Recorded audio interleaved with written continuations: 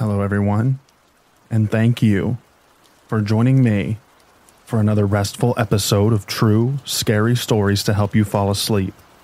Today, we are going to be reading True Let's Not Meet Stories. So, without further ado, lay back, relax, and enjoy these true scary stories.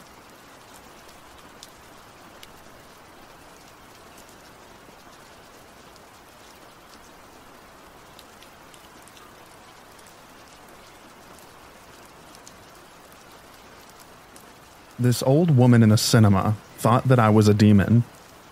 Quite an odd title, I know, but this is the only way I can describe what she meant. This happened a few years ago, right before the pandemic hit. In fact, I know the exact date because it spooked me to my core. It was February 18th, 2020. I was 14 years old, so you can imagine this was a pretty frightening moment for a young girl. My mother, younger brother, and I went to go see a movie. He wanted to see the new Sonic film, and I didn't really want to, so I went to see the Birds of Prey movie with Harley Quinn. I had already seen the movie, but I wanted to enjoy the cinema popcorn and hot dog and quite frankly wanted to watch it again. I got off by myself to the viewing room, and it was completely empty. Just me in there, so I felt relatively safe being able to see the whole room, given I was at the very top. It was pretty amazing to have an entire room to yourself, until it's not. About halfway through the film, I went to the restroom. The soda didn't last long. So I went to the restroom, and once again it was just me in there. Every room was in current running progress, so nobody wanted to miss the films. As I was finishing up, there was an elderly woman at the sink, about 70. I thought I was alone, but I suppose not. She was washing her hands right next to me. She had moved from her original spot. Now, for context, before I say what she said to me, I'll give you a brief description of myself. I have black hair, green eyes, relatively sharp features, high cheekbones and arched brows. Yeah, a typical Disney villain, which I somewhat blame for her response. I think I'm somewhat attractive, but nothing to lose your marbles over. She had looked at me with the most subtle but unnerving grin, still with her hands under the water, but not doing anything, and said, "Young lady, you're quite a gorgeous girl." I said thank you, and she went on to say, "A beauty like that is only something an evil thing can have. Your eyes are just so hollow and soulless." She continued with that same smile. I was seriously starting to get creeped out, but I do live in the Bible Belt of Texas, so I chalked it up to her being a nut job. But then she got closer and said, without the smile, "You shouldn't have that beauty." I hurried and left as soon as I possibly could. I did not like being alone with that woman anymore, and I waited outside the restroom where it was populated, but she never came out. After 5 minutes, I went back to the viewing room and was paranoid the entire rest of the film. I could not get that crazy lady out of my head. Like, who says that to a kid? I seriously considered getting exorcised by a priest after that encounter. After that, I told my mother, and she didn't let me go alone until I was at least 16. Never do I want to see that woman again. I still get paranoid anytime I'm alone in a public restroom. In fact, I avoid them altogether, and I still don't know what to make of it.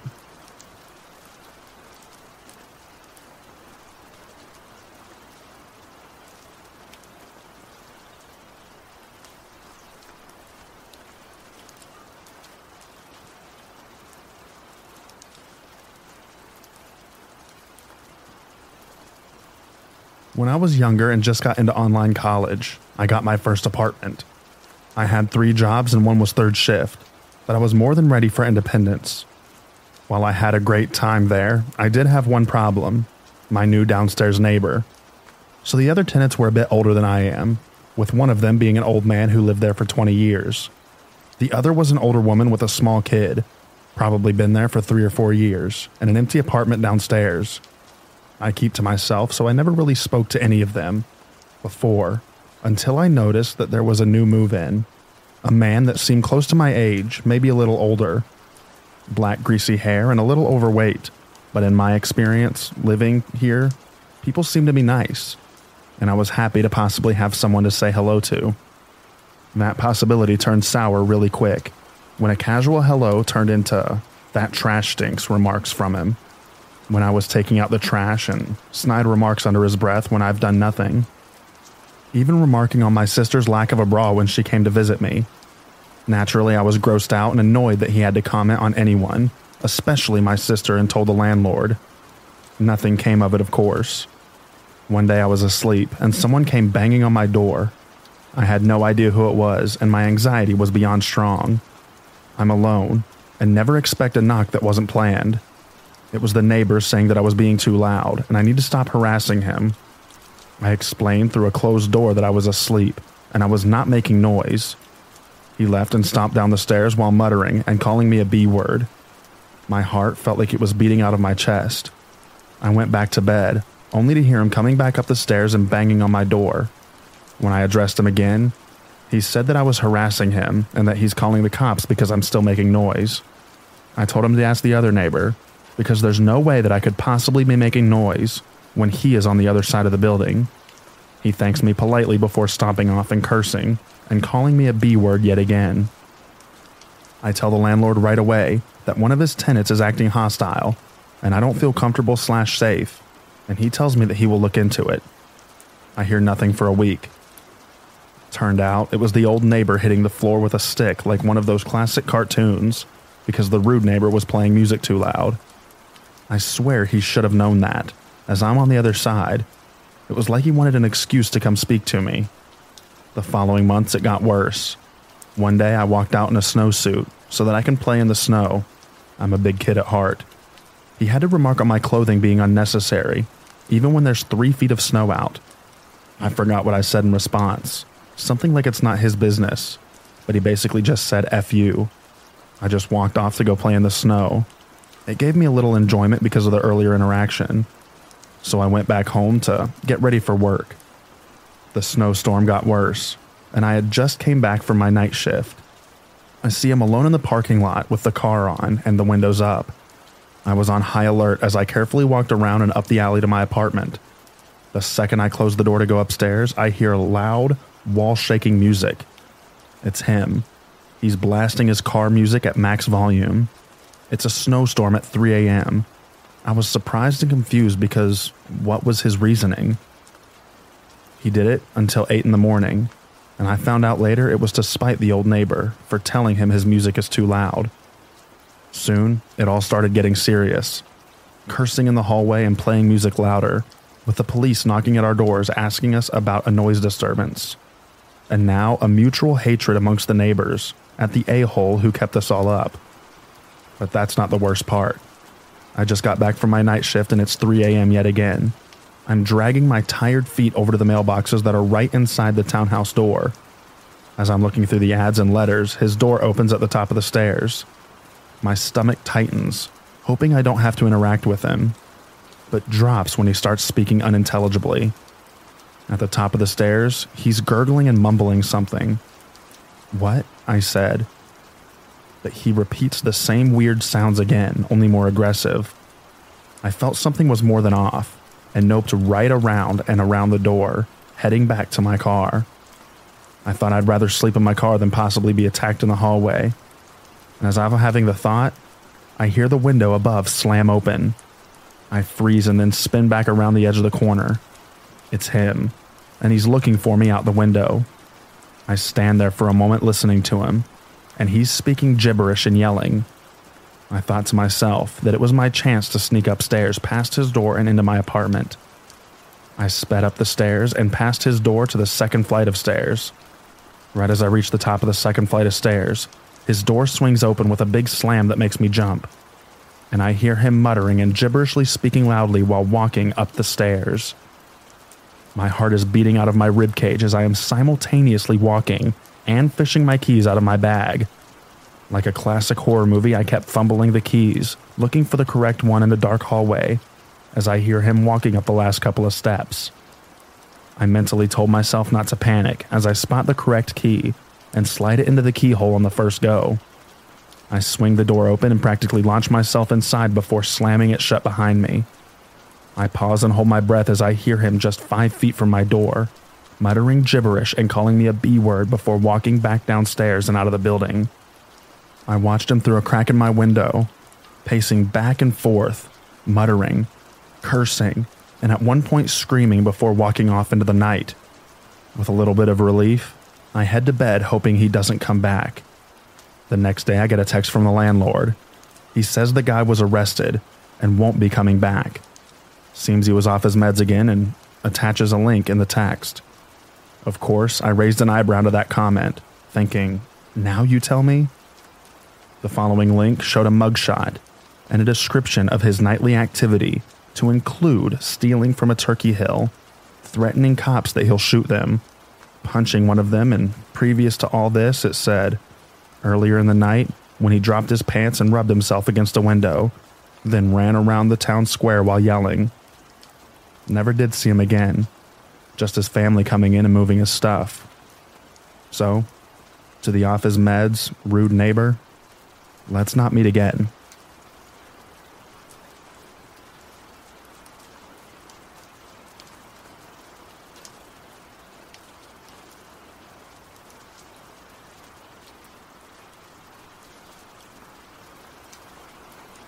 I hope this story belongs here. I currently live in an RV in my mom's driveway. My town is just larger than small, and it's relatively safe. Lots of rich people, doctors live here, so it's kept very nice and crime is relatively low. I never expected something to happen to me, but tonight I met a man, and he was a reminder to me to always lock my door. Sometimes I forget to lock my door even while sleeping, and it's never been a big deal to me because my town is generally safe. But I'll be locking my door now. It was 2 a.m., and I took my garbage outside of the bin. When I turned around, I noticed a figure in the dark walking towards me. I started to walk quickly away, but he spoke to me. He was a short man, probably in his 50s or 60s. I'm a 23-year-old and female. He started talking to me about living in an RV, and I took charge of the conversation to shut it down quickly. He told me what house he lives in and his name. He was being polite but very creepy. I'm sure nearly every woman gets what I mean. That older man, kind of creepy and too polite because you're a pretty young woman. He told me I should come by his house sometime, and I'm like, yeah, sure. Maybe one day. Have a good night. And I walked back to my RV and locked the door. I figured he'd have left, but he didn't. I don't have a curtain on my window right now, and I could hear him pacing outside my window and mumbling to himself. I was just hiding, but I wanted to lock the door by my bed. It doesn't open at all anyway, but I decided to lock it regardless. I got up and looked outside, and he was staring right at me. He was waving his hand at me to get my attention, walking right up to my window and acting so erratic. It was so different from the guy I just met. I locked my door and he watched me, and after that he left my window. I felt like he was still there. 5 or so minutes pass and he's knocking at my RV door. I don't know if he tried to get in or not. It's just a flip handle, so I can't hear it or anything. I just waited there for an hour before I grabbed a knife and ran into my mom's house. I'm definitely getting a taser and a gun. I think he'd been standing across the street watching me. There's no reason for him to have just been outside my RV at 2 a.m. I think he's been watching me too. People shouldn't really know that I live in the RV. Walking down the street, that's not something I take notice of. I've only even started to pay attention to RVs and driveways since I started living in one. And still, I don't notice if people are actually living in them or not. Maybe I'm being naive, but it makes me wonder if he's been watching me, seeing that I live in the RV day after day. I don't go outside of my RV. I'm a homebody. So he'd have to been staring into my RV to really even notice someone actually living in it. This terrifies me. I was so afraid of his intentions. He makes me realize that even though I'm in a safe town, I'm still a young, pretty woman. I'm a target on men's lists. It sucks that this is our world. It sucks that there's men out there who are like this towards women.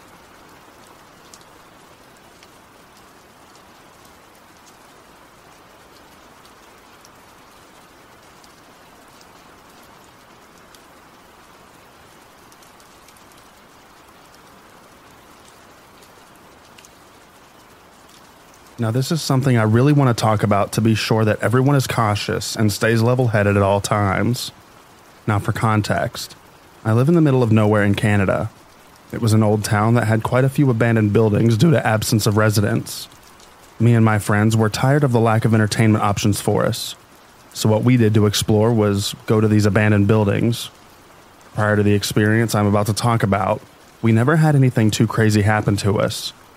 Occasionally, we'd see a small bit of blood-like liquid, and we'd see a pentagram on the ground from someone who went to the house previously, but nothing too bad. Until the last time I had gone exploring abandoned buildings.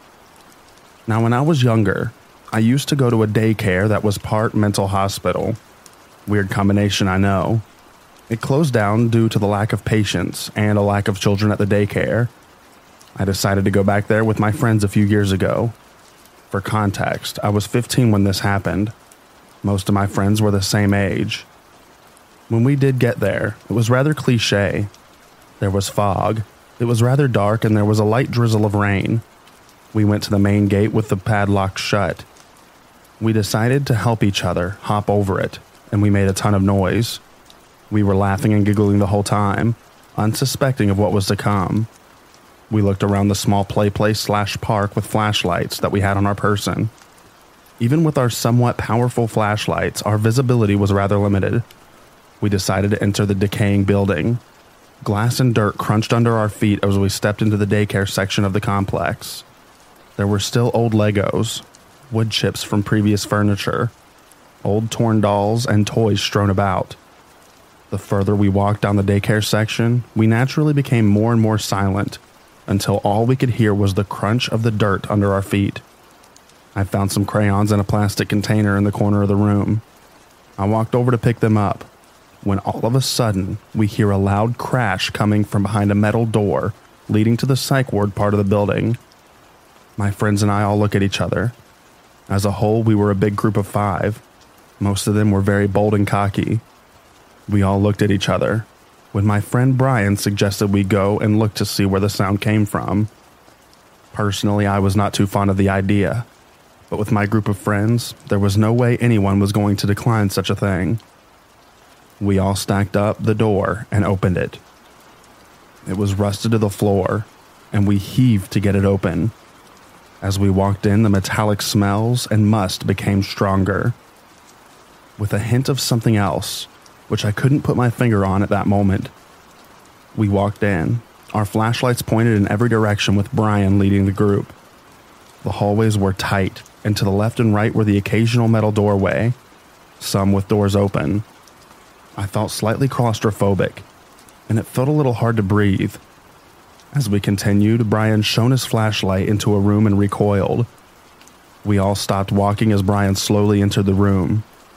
"What is it?" I asked him. "I thought I saw someone here, and it seems all fine now." To be honest, I thought he was just messing with us to increase our anxiety, but looking back, I think he was completely honest. He backed out of the room, and we continued walking deeper into the psych ward, when another friend swiftly told us to stop. We came to a halt and all listened. In the distance ahead of us, we heard the subtle pitter-patter of footsteps echo through the hallway. We all looked at each other, fear in each of our eyes. Brian continued walking towards the sounds. We considered turning back for a second without Brian, wondering if some ghost or something was in the building, but we couldn't do that to him. The closer we got, the more I felt like I was being watched. When finally we entered a room on the right, which had the smell of rotting meat. In front of us was a dead deer. Its innards were spilled all over the floor, staining the concrete. A friend of mine had a very weak stomach and vomited all over the floor. That's when we heard whispering from somewhere.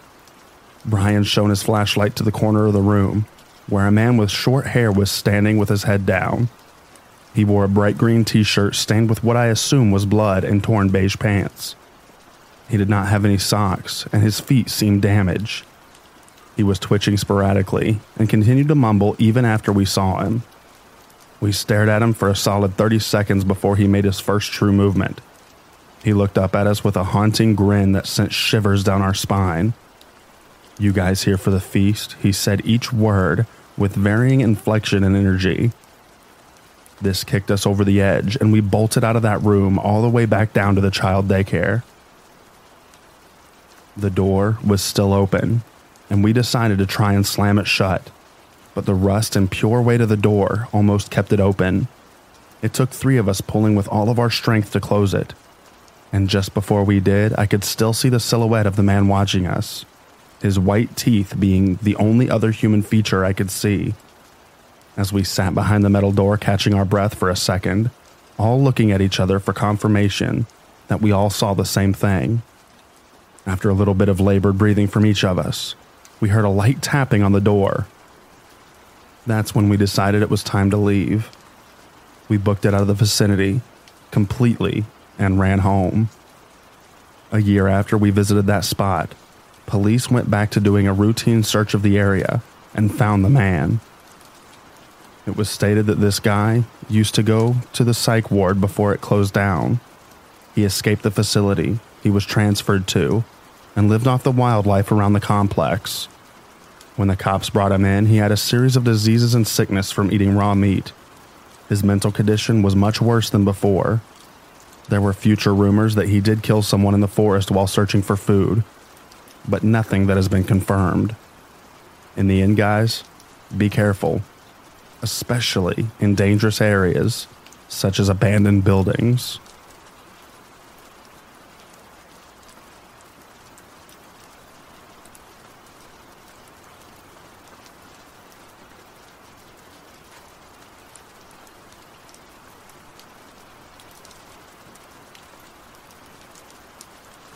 This happened probably 5 or 6 years ago. I think I was 18 at the time. For starters, I lived in a city where neighborhoods and forests kind of blend together. There are plenty of wooded areas where people go to have bonfires and parties. One night, after discovering that all of our usual spots were crowded with people, I suggested we go to a spot that I had been to a few times nearby. I had been there multiple times, but only during the day. The street where we park is maybe 200 feet from the tree line. It's your average middle-class neighborhood. Nothing crazy is really known to happen there. So we walk in, start a bonfire, and we're all having a good time. Some of us are drinking and smoking a bit, myself included. About 45 minutes pass and I'm a little intoxicated, but nothing major. And over the sound of our quiet music and my friends talking, I hear something odd. I can't make out what it is, so I figure maybe I'm just hearing things. Maybe another 10 minutes go by and I hear it again. A little better this time. It still sounds relatively far away, but it sounds like Velcro tearing. I stop and just kind of sit there trying to listen, while my friends carry away, laughing and talking. They haven't seemed to notice, and that's when I heard a sound I was very familiar with. A zapping noise, like you hear from a taser. Very brief but unmistakable. My stomach drops, and I start looking around a little frantically. My girlfriend at the time was the first to notice my distress. She asks me what's wrong, and I explain, and she immediately starts worrying. She gets my friends to quiet down, and we all just sit there and listen for a bit. Then we all hear it, an electric zap. Brief again, but we all know that sound. We all start panicking a bit, and we quickly put out the fire while asking each other what the F that was or where exactly it was coming from. We're all too scared to walk out. It's only maybe a 5-minute walk to the street, but it's dark. We all muster the courage to finally walk the path out, and we don't run into anyone. We finally get to the street and start walking to our cars, nervously laughing and relishing being under street lamps again. I see him first.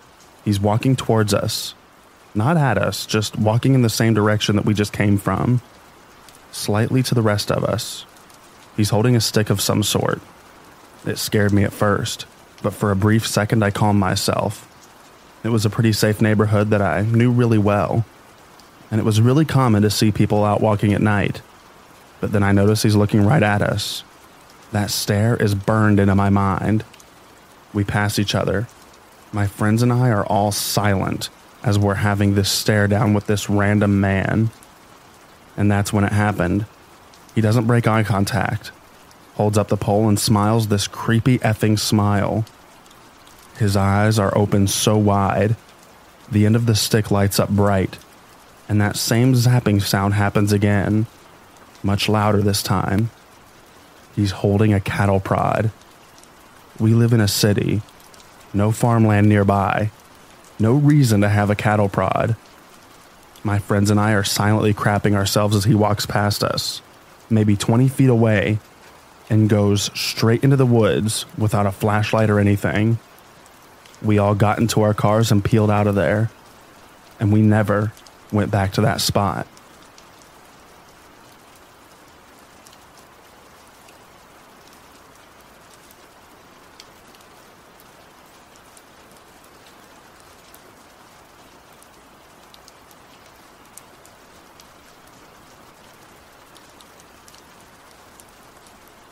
There's an abandoned house between my town and the town next to me on the side of the country roads that connect us. I've been to it before, and even went inside twice with my sister and my best friend. It's an old house that dates back centuries, according to the bank records that I was able to find. And you can just tell by the design. The house is 2 stories with a basement, has lots of furniture and objects strewn about the house, and is far from empty. You can tell that it hasn't been lived in for decades, and whoever had previously owned it, it almost seemed like they just disappeared one day, leaving everything behind. The way I was able to get in before was through the cellar door in the basement, which is broken open and propped up with some big sticks. My first visits were around 2 years ago, and I hadn't gone back at all in that time. Another friend has expressed interest in seeing the house when I told him about my experience, and so last summer, I told him that I'd take him to it. I never thought it was a dangerous trip, and told him that it's just an interesting place to explore. We parked across the street from the house, in the parking lot of one of the industrial buildings nearby. The road was a rural road, but it was far from unused, and we didn't want to be questioned by anyone. My friend, being braver than me despite my previous visits, led the way across the street into the front of the house. He asked me a couple of questions about it and what stuff I found in there. I told him that the kitchen still had expired food in it, and that the upstairs had a board game set that I ended up bringing home with me. As we walked from the front of the house to the side leading to the back with the cellar, I made a note that there was a lot more brush than when I went last time. I had gone in the spring when I had gone with my sister and best friend, and I never experienced the thick brush that was now carefully moving through. I made a comment to my friend that there was a lot more foliage than what I had gone before, as we both tried to figure out a path to the cellar. Eventually, we pushed through some branches and found the cellar, broken and propped open, just as I had last seen it. We talked for a second about being nervous, and I really took in the view of the cellar that led into this dark abandoned house. I remember being really intimidated while looking at the opening, and I made note that some of the sticks propping open the cellar didn't look familiar to me. I didn't state it out loud, however, as I thought it was just my anxiety. My friend and I discussed who should go first, and he said since I'm the expert, I should head in first. I was hesitant, but eventually, after a good 5 minutes of breathing and calming myself down, I started down the few steps of the cellar. It was an awkward entrance, as half the cellar was collapsed and left little room for maneuvering. You had to duck under the part of the cellar door that was still put together, then inch your feet down the steps and finally turn your body sideways and fit through the small gap into the basement. I took a long time after ducking under the door, since my nerves came back for a second. I made it in fine, and my friend followed very quickly, which I appreciated. We both stood in the corner of the basement now, taking it in. I turned my phone's flashlight on and he did too. There was a spider web in the path to the stairs up to the first floor. I looked around and found some sort of tool to knock the spider web down, and I took the tool and swiped it through the web. After that, I tossed the tool onto the concrete floor. My friend and I talked quietly. I don't remember what about, but afterwards we fell silent for a second. Above us, I clearly heard footsteps on the boards above our heads. It almost seemed like they were heading to the stairs and led down the basement. I remember this part the best, as I looked at my friend, and he didn't seem to react to the footsteps I was hearing. I looked at him, suddenly very worried, and before I could even say anything, he said, "We need to go." He turned around and practically jumped up the stairs. I remember thinking how he got out insanely fast. I could see him turn and reach his hand back to help me up. I was a bit slower, but I also quickly stepped up the stairs and he pulled me through the opening. I landed on my hands and knees after I escaped the cellar, and I immediately stood up facing the weeds. I turned around to my friend who was crouched, staring down at the cellar. I said to him that we should get out of there, and he turned away and told me to go first through the weeds. I pretty much ran through the brush, definitely getting cut up by something, but we made it through them and back in front of the house very quickly. My friend kept urging me to go in front of him, and he watched behind us, before switching to flashing his light in the windows on the first floor in front of the house. I asked him what he was doing and if he was okay. He didn't really answer me at first, so I asked him if he heard the footsteps before we bolted out of the basement. He turned to me and said that he heard them, and that's why he was watching the cellar, to see if anyone was following us out. He continued, saying that after he pulled me up, he turned to guide me away before he let go of my hand, and when he turned back, he saw the bare feet of someone standing at the bottom of the cellar. Because of the cellar's dilapidated structure, he could only see their feet and a part of their legs. At that point, that's when he told me to go through the weeds first. He never saw them come up the cellar stairs or move away from them before he followed me. I didn't believe him at first, and thought he was just trying to scare me, but I could tell by the serious tone of his voice and the silent look he gave me after telling me he wasn't going to try and make me laugh or lighten the mood. I still asked if he was lying, and he aggressively said that he wasn't. He told me that I heard the footsteps already, so I knew something had to be in that house. We stood for a second, not really saying anything, before we both then agreed to go back across the street towards our cars. We stood by our cars for a while, watching the house to see if anything or anyone would come out, but nothing appeared. After talking for a bit about how crazy this was, and him reassuring me that he was telling the truth, it started to rain and we decided to call it a night. I fully believe him, and he's always stood by what he saw. I haven't gone back to that house since, and I like to tell myself that whoever was in that house was just a homeless person finding shelter. I still get shivers to this day, however, thinking about how close that person was to me as I scrambled up the cellar.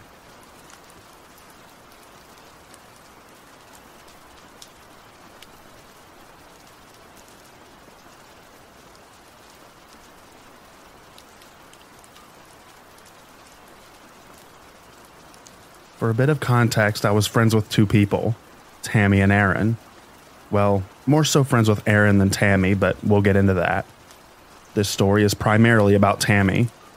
I met Aaron in my freshman year of college, and we quickly became best friends. Soon, Aaron began dating Tammy, and they were basically inseparable. As such, due to proximity, I was forced to be friends, or at least friendly, with Tammy. Whenever I'd hang out with Aaron, 9 times out of 10, Tammy would be there too. Tammy and I had a few common interests: video games, certain board and card games, etc. So I decided to give her a shot. However, I quickly found Tammy to be insufferable. She was rude, narcissistic, and had a hair-trigger temper. Everyone who I would talk to about Tammy would say the same. Despite this, I had to remain friendly with her whenever she was around. In her mind, this made us best friends, though for me it was more of an appeasement. I feel like she latched on to me because I was one of the few people who was willing to tolerate her. As you can imagine, she had very little in the way of friends. Fast forward to 4 years later, Tammy and Aaron are still dating and are now living together. It's a extremely toxic relationship. Tammy would scream at Aaron over small things daily, making them terrified to make any mistakes in front of Tammy. Aaron felt trapped in the relationship. I was doing everything I could to convince them to leave, no matter the potential costs. Thankfully, Aaron eventually stood up for himself and ended up breaking up with Tammy last November. However, Tammy still wanted to keep her perceived friendship with me. A part of me felt bad for her. I unfortunately can be a bit of a bleeding heart, so I humored her, but did my best to keep her at an arm's length. She gave me an unsolicited gift for Christmas, a deck of Magic the Gathering cards. We played that a decent amount of times together. However, I already owned this deck, but did not have the heart to tell her that. Instead, I politely thanked her and took the cards. Later, I quietly regifted the cards to my real best friend. This will be important later. Fast forward to my birthday. Tammy gave me yet another unsolicited gift. This time it was homemade weed cookies. I'm a stoner, but I have a notoriously low edible tolerance compared to my bud tolerance. As such, even low doses of edibles, 5 milligrams of THC, tend to be too intense for me, and I usually just stick to smoking bud. She claimed that the cookies were dosed at 20 milligrams THC a cookie. I was wary to eat these cookies, but decided what the hell, and ate a quarter of a cookie. That's right, a quarter. Despite that tiny amount, about 45 minutes later, I began to feel abnormally high. The room began spinning. This tends to happen for me when I smoke too much at once. I have a rug in my living room, and it has a particular zigzag pattern. It began to move beneath me in an unnerving and nauseating pattern. I've done a few mushroom trips in my day and age, and this felt very similar. However, I have never experienced anything close to this with weed. Then my heart began beating extremely fast, to the point where I genuinely felt like I was having a heart attack. No matter how many breathing exercises I did, I could not get it to calm down. Finally, I felt extremely nauseous, probably from seeing the room spinning, and I ran to the bathroom and stayed there for an hour in front of the toilet. I gagged and dry heaved several times, but nothing ended up coming out. Approximately 4 hours later, I began to feel normal again and was able to get some sleep. The next day, I felt like I had a hangover, akin to taking 10 shots the previous night. I confronted her about my bad experience the previous night, and I kid you not, she simply said, "Oh, oopsies." It was actually more like 80 to 90 milligrams per cookie. It took everything in my power not to slap her over that. I calmly expressed that I no longer wished to continue our sham of a friendship, and promptly blocked her on all platforms. I have since not spoken to her, and it is definitely for the best. Come to find out a few days later that my best friend had casually mentioned the regifting to Tammy a few days before she made the cookies. As such, I have no definitive proof. I am inclined to think that she took this personally and made the cookies as a form of revenge against me. I'm glad that I only ate a quarter of a cookie.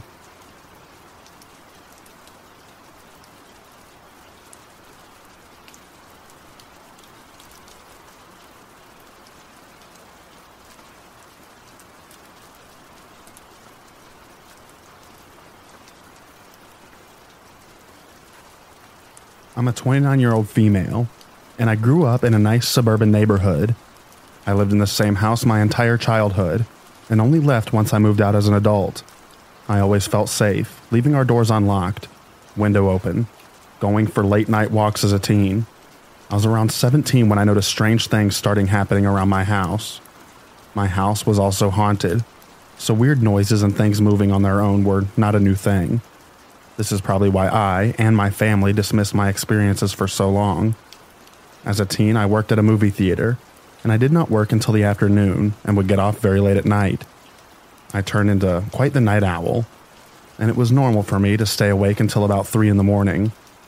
It started off as my dog reacting to things outside.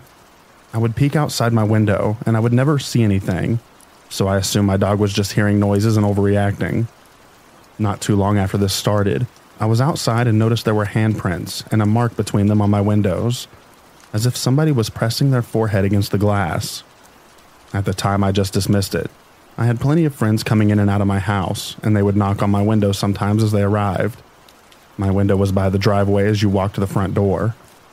The weird thing is that this window is very large.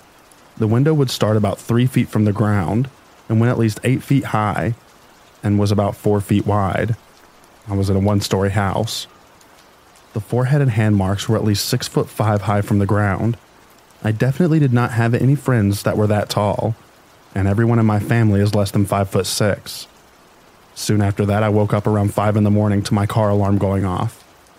Again, I did not think anything of it and dismissed the situation. This happened a few more times within the next few weeks, always between 4 and 5 in the morning. But the last time I noticed handprints on the top of my car, as if somebody was trying to call through my open sunroof. After that, I made sure to close all the windows and lock the doors. Again, I dismissed it, thinking some hoodlums were just trying to get into unlocked open cars. Not long after the incident, things started to escalate. One morning as I was leaving to school, I found a small stepladder outside of my window, leaning against the house, as if somebody was trying to look through my window. I had blinds that would move from the top to the bottom. I normally had the blinds closed on the bottom and left about 2 feet open on top to allow sunlight in, but still have privacy. When I looked at my window, I could see handprints and forehead marks were placed right above the opening of my blinds. This means they were able to use a stepladder to get a good look into my room. With the ladder against my window, I started to piece together the events over the last few months and realized that I had a peeping Tom. I brought this up to my parents, but they did not seem to worry and made no effort to do anything about it. Over the next year, I found the ladder against my window many more times. This person would use an old stepladder that we had in the side yard that was unlocked. I would continuously put the stepladder back in the side yard, but it would continue to show up next to my window on many mornings. I don't know why I did not just put the stepladder in a place that was not accessible. To be honest, I was a teen smoking a lot of weed at this time, so I feel as though I was not using very much critical thinking. I have 2 other sisters who lived with us, but they did not seem to notice anything weird happening. About a year after I noticed the occurrences, we found my sister's bra was out in the yard, and we did not have any explanation. This made me think that somebody may be trying to actually get in the house when we were gone, with success. I became extremely paranoid. We would often hear male voices outside our front doors, but it was common for us to hear disembodied voices due to the house haunting. My sister and I were often home alone, and when unexplained voices happened, we would just go to our room, turn on some SpongeBob, and try our best to ignore it. Again, my parents were aware of all of this happening, but did not care to do anything about it. The last incident before we called the police was after a rainy night. We found bare footprints outside of my sister's window in the mud. The screen had been fiddled with as if somebody was trying to get it off the window. Once this happened, my parents started to take it more seriously. It's funny, because they did not care when incidences were happening directly to me, but the moment my sister had this experience, they decided to report it. The police could not do anything about it. They offered to send police every once in a while to fill out their paperwork in front of our house to make it seem like there was a police presence. This only happened one time and they never came back. My older sister made her boyfriend aware of the situation, so they decided to sit in the car all night and watch for the pervert to show up. Every time he would try to pull an all-nighter to watch for this person, no one would show up. Looking back now, it makes me think that someone very close to my house must be the peeping Tom, because he must have been close enough to see that we had another person watching out for us. After a few years of these experiences, my sisters and I all moved out, and we have not noticed anything weird happen since. It still bothers me knowing that this person was never caught, and that we still have no idea who it was. It makes me frustrated knowing that it could be a next-door neighbor who we thought was normal, but was actually a pervert. This all was happening around 2010 to 2013, and was before we had easy, affordable access to security cameras such as Ring and Blink. I wish we had cameras so we could know who this person was, but there is no point in dwelling over the past. All I know is that now I'm an adult. I will always have security cameras around my house, especially if I have young daughters. I have also bought my parents home security cameras. They still live in that house. Maybe one day those cameras will catch the peeping Tom, but I don't think it will come back now that my sisters and I are all moved out.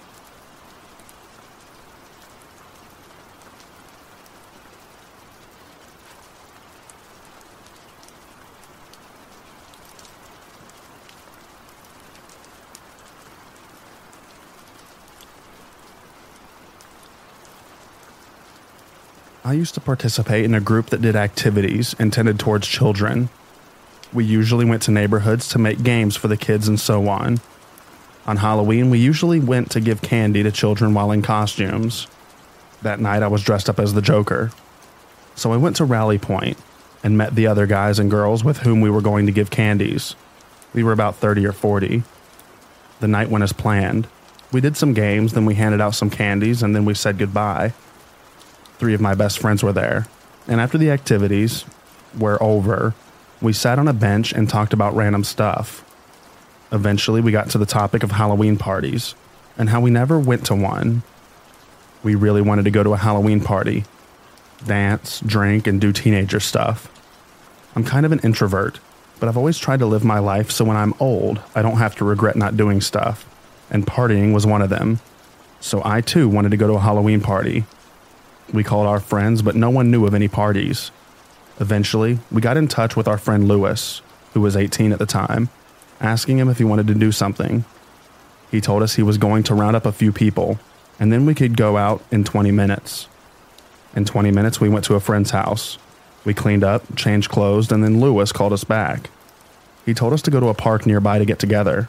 We went, and we reunited with 6 of his friends. 4 we knew, and the 2 others we didn't, but they were nice. Trying to think about what to do next, because his house was now unavailable. 10 o'clock at night, the reunion. We didn't know what to do, so we went to a skateboard park nearby to see one of them do some tricks with his kind of eccentric skateboard. We were all in awe, but after a few minutes we got tired. After that, we went to the cemetery to tell horror stories. Disrespectful, I know, but we were teenagers doing stupid teenager stuff. After that, Lewis said, "Dude, want to go drink?" We all said, "Let's drink," and we went to a convenience store to buy some alcohol. I think I have to say that in Chile, people from 16 on are expected, yet not legally allowed to drink unless they are with an adult. And we were with some people from 18 to 21 years old. Legal adult age is 18, which is also the drinking age. So we had the alcohol, but we didn't have a place to go drink. So we went to a forest that was about 15 minutes outside of town. We couldn't see anything, so we were on our phones with our flashlights on.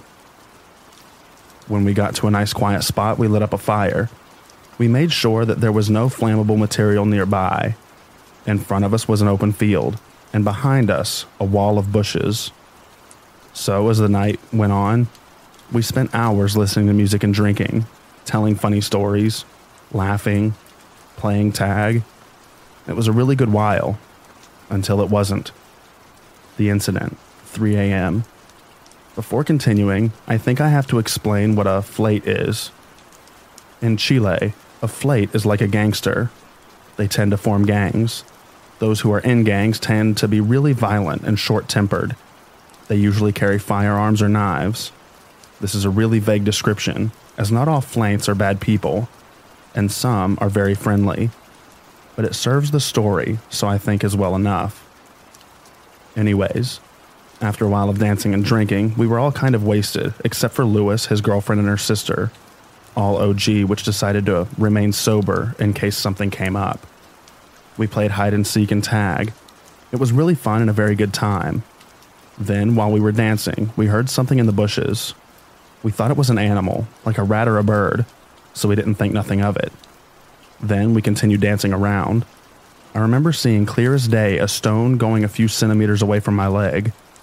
I thought Lewis kicked it, and I told him, "Dude, stop kicking rocks this way." He laughed it off and thought I was drunk and joking.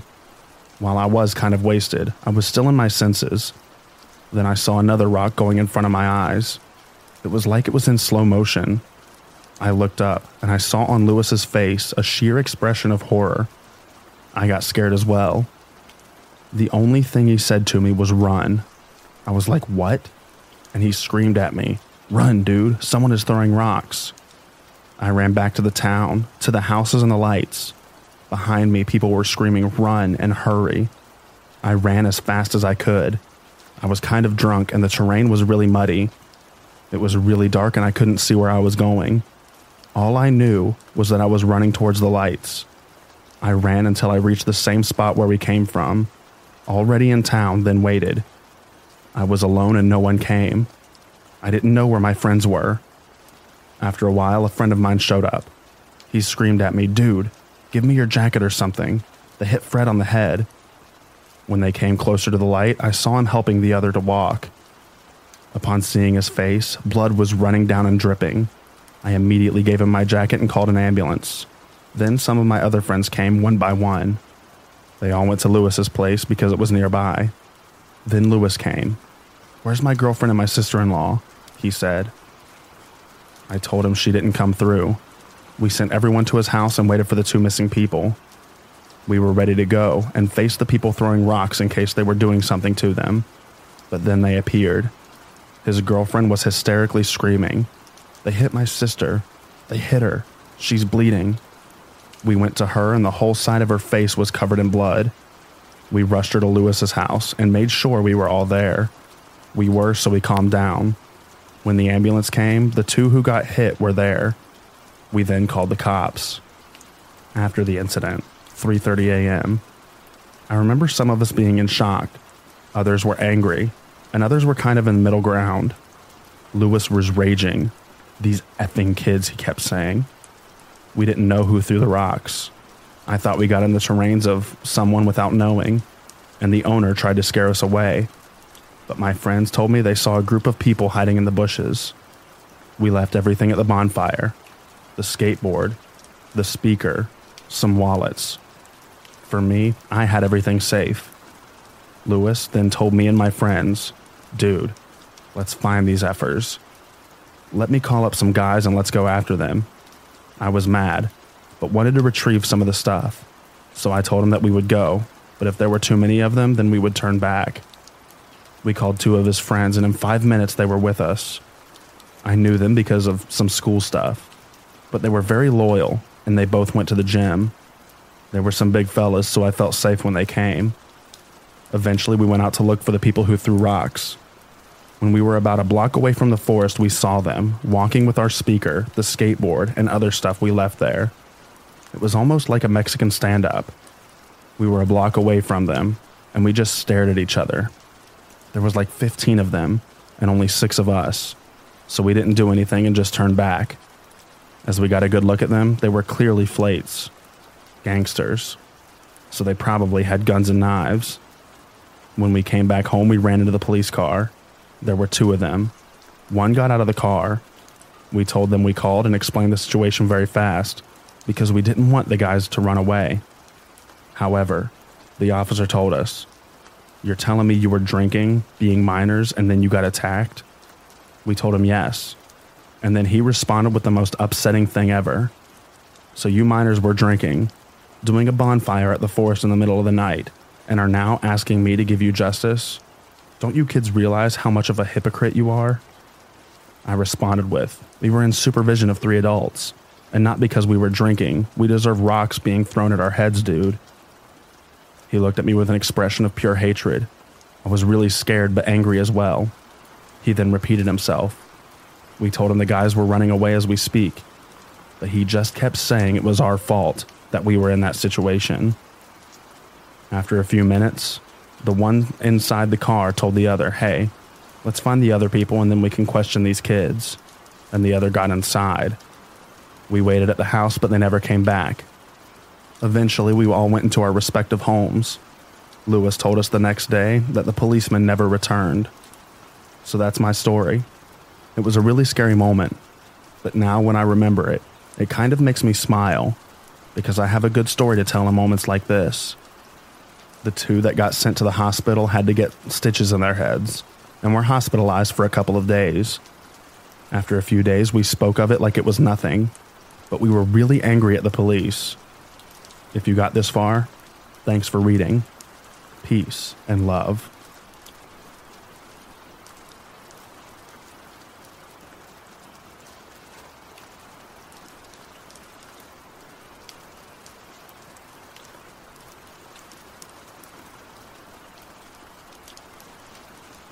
Alright, I spent my entire slow day at work yesterday reading through this subreddit, so now I want to share my little story.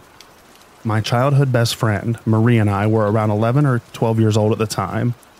Marie's family had their own campsite in a provincial park about 2 hours from our hometown, and would spend the entire summer each year living in their camper out there. This particular summer, I was able to go and stay with them for a week, and we were excited to spend our time adventuring around the forest. On the last night that I was there, we decided we wanted to hurry down to the ice cream shop by the lake before it closed. It was very early evening at this point. Still pretty bright out, but beginning to lose light. The path we took was down a short slope right next to the main road with maybe 10 feet of thick brush and trees in between. On the other side was the forest, with more tall, thick brush. So we were walking along, not seeing a single other person on the path in front or behind us. We hear a sudden rustling and snapping of branches, similar to the sound of maybe a deer moving through the woods. I wouldn't have thought anything of it, but then the sound of running footsteps follows. Marie glances back and suddenly grabs my arm, urging me under her breath not to look back. At the same time, the running stops. I don't know why I don't ignore her and get a look myself. I guess I could sense the very real fear in her voice and chose to listen. We both start to panic, getting that feeling like when you're running up the stairs after turning the basement light off. We pick up speed as much as we can without breaking into a sprint, knowing the ice cream shop is only a minute walk away at this point. The path soon breaks and we're in the parking lot. Suddenly, Maria steers me hard to the left, heading towards the lake and the boat rental instead of continuing straight to the ice cream shop. And I go along with it silently, understanding ice cream is no longer an interest right now. Marie is clearly panicking at this point. We're both looking around, but it seems whatever scared her is nowhere in sight at this point. Marie walks up to the boat rental and gets us a kayak, and we climb in and begin to paddle out to the middle of the lake.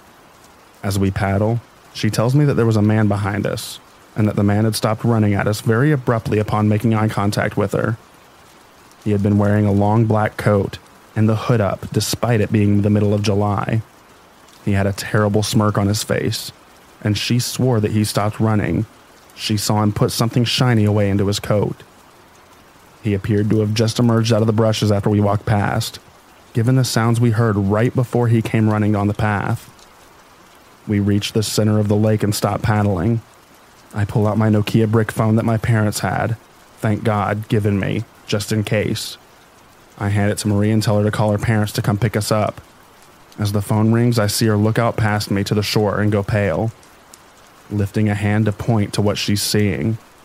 I turn, and there was the man, stalking his way around the path that circled the edge of the lake, staring out at us. We sat in the middle of the lake and watched him do 2 full laps, never looking away for us, before finally disappearing. It took a few tries to get a hold of her family. We were freaking out so bad the whole time, as the sun got lower and lower. We did manage to have someone come by with a truck, but by the time we reached the shore, it was pretty dark outside. I don't know what we would have done if we hadn't been able to call for a ride. Looking back, I don't know why we didn't just go into the ice cream shop, inform an adult there, and ask her parents to come get us then. But it worked out. We got back safe, and we thankfully never saw the man again.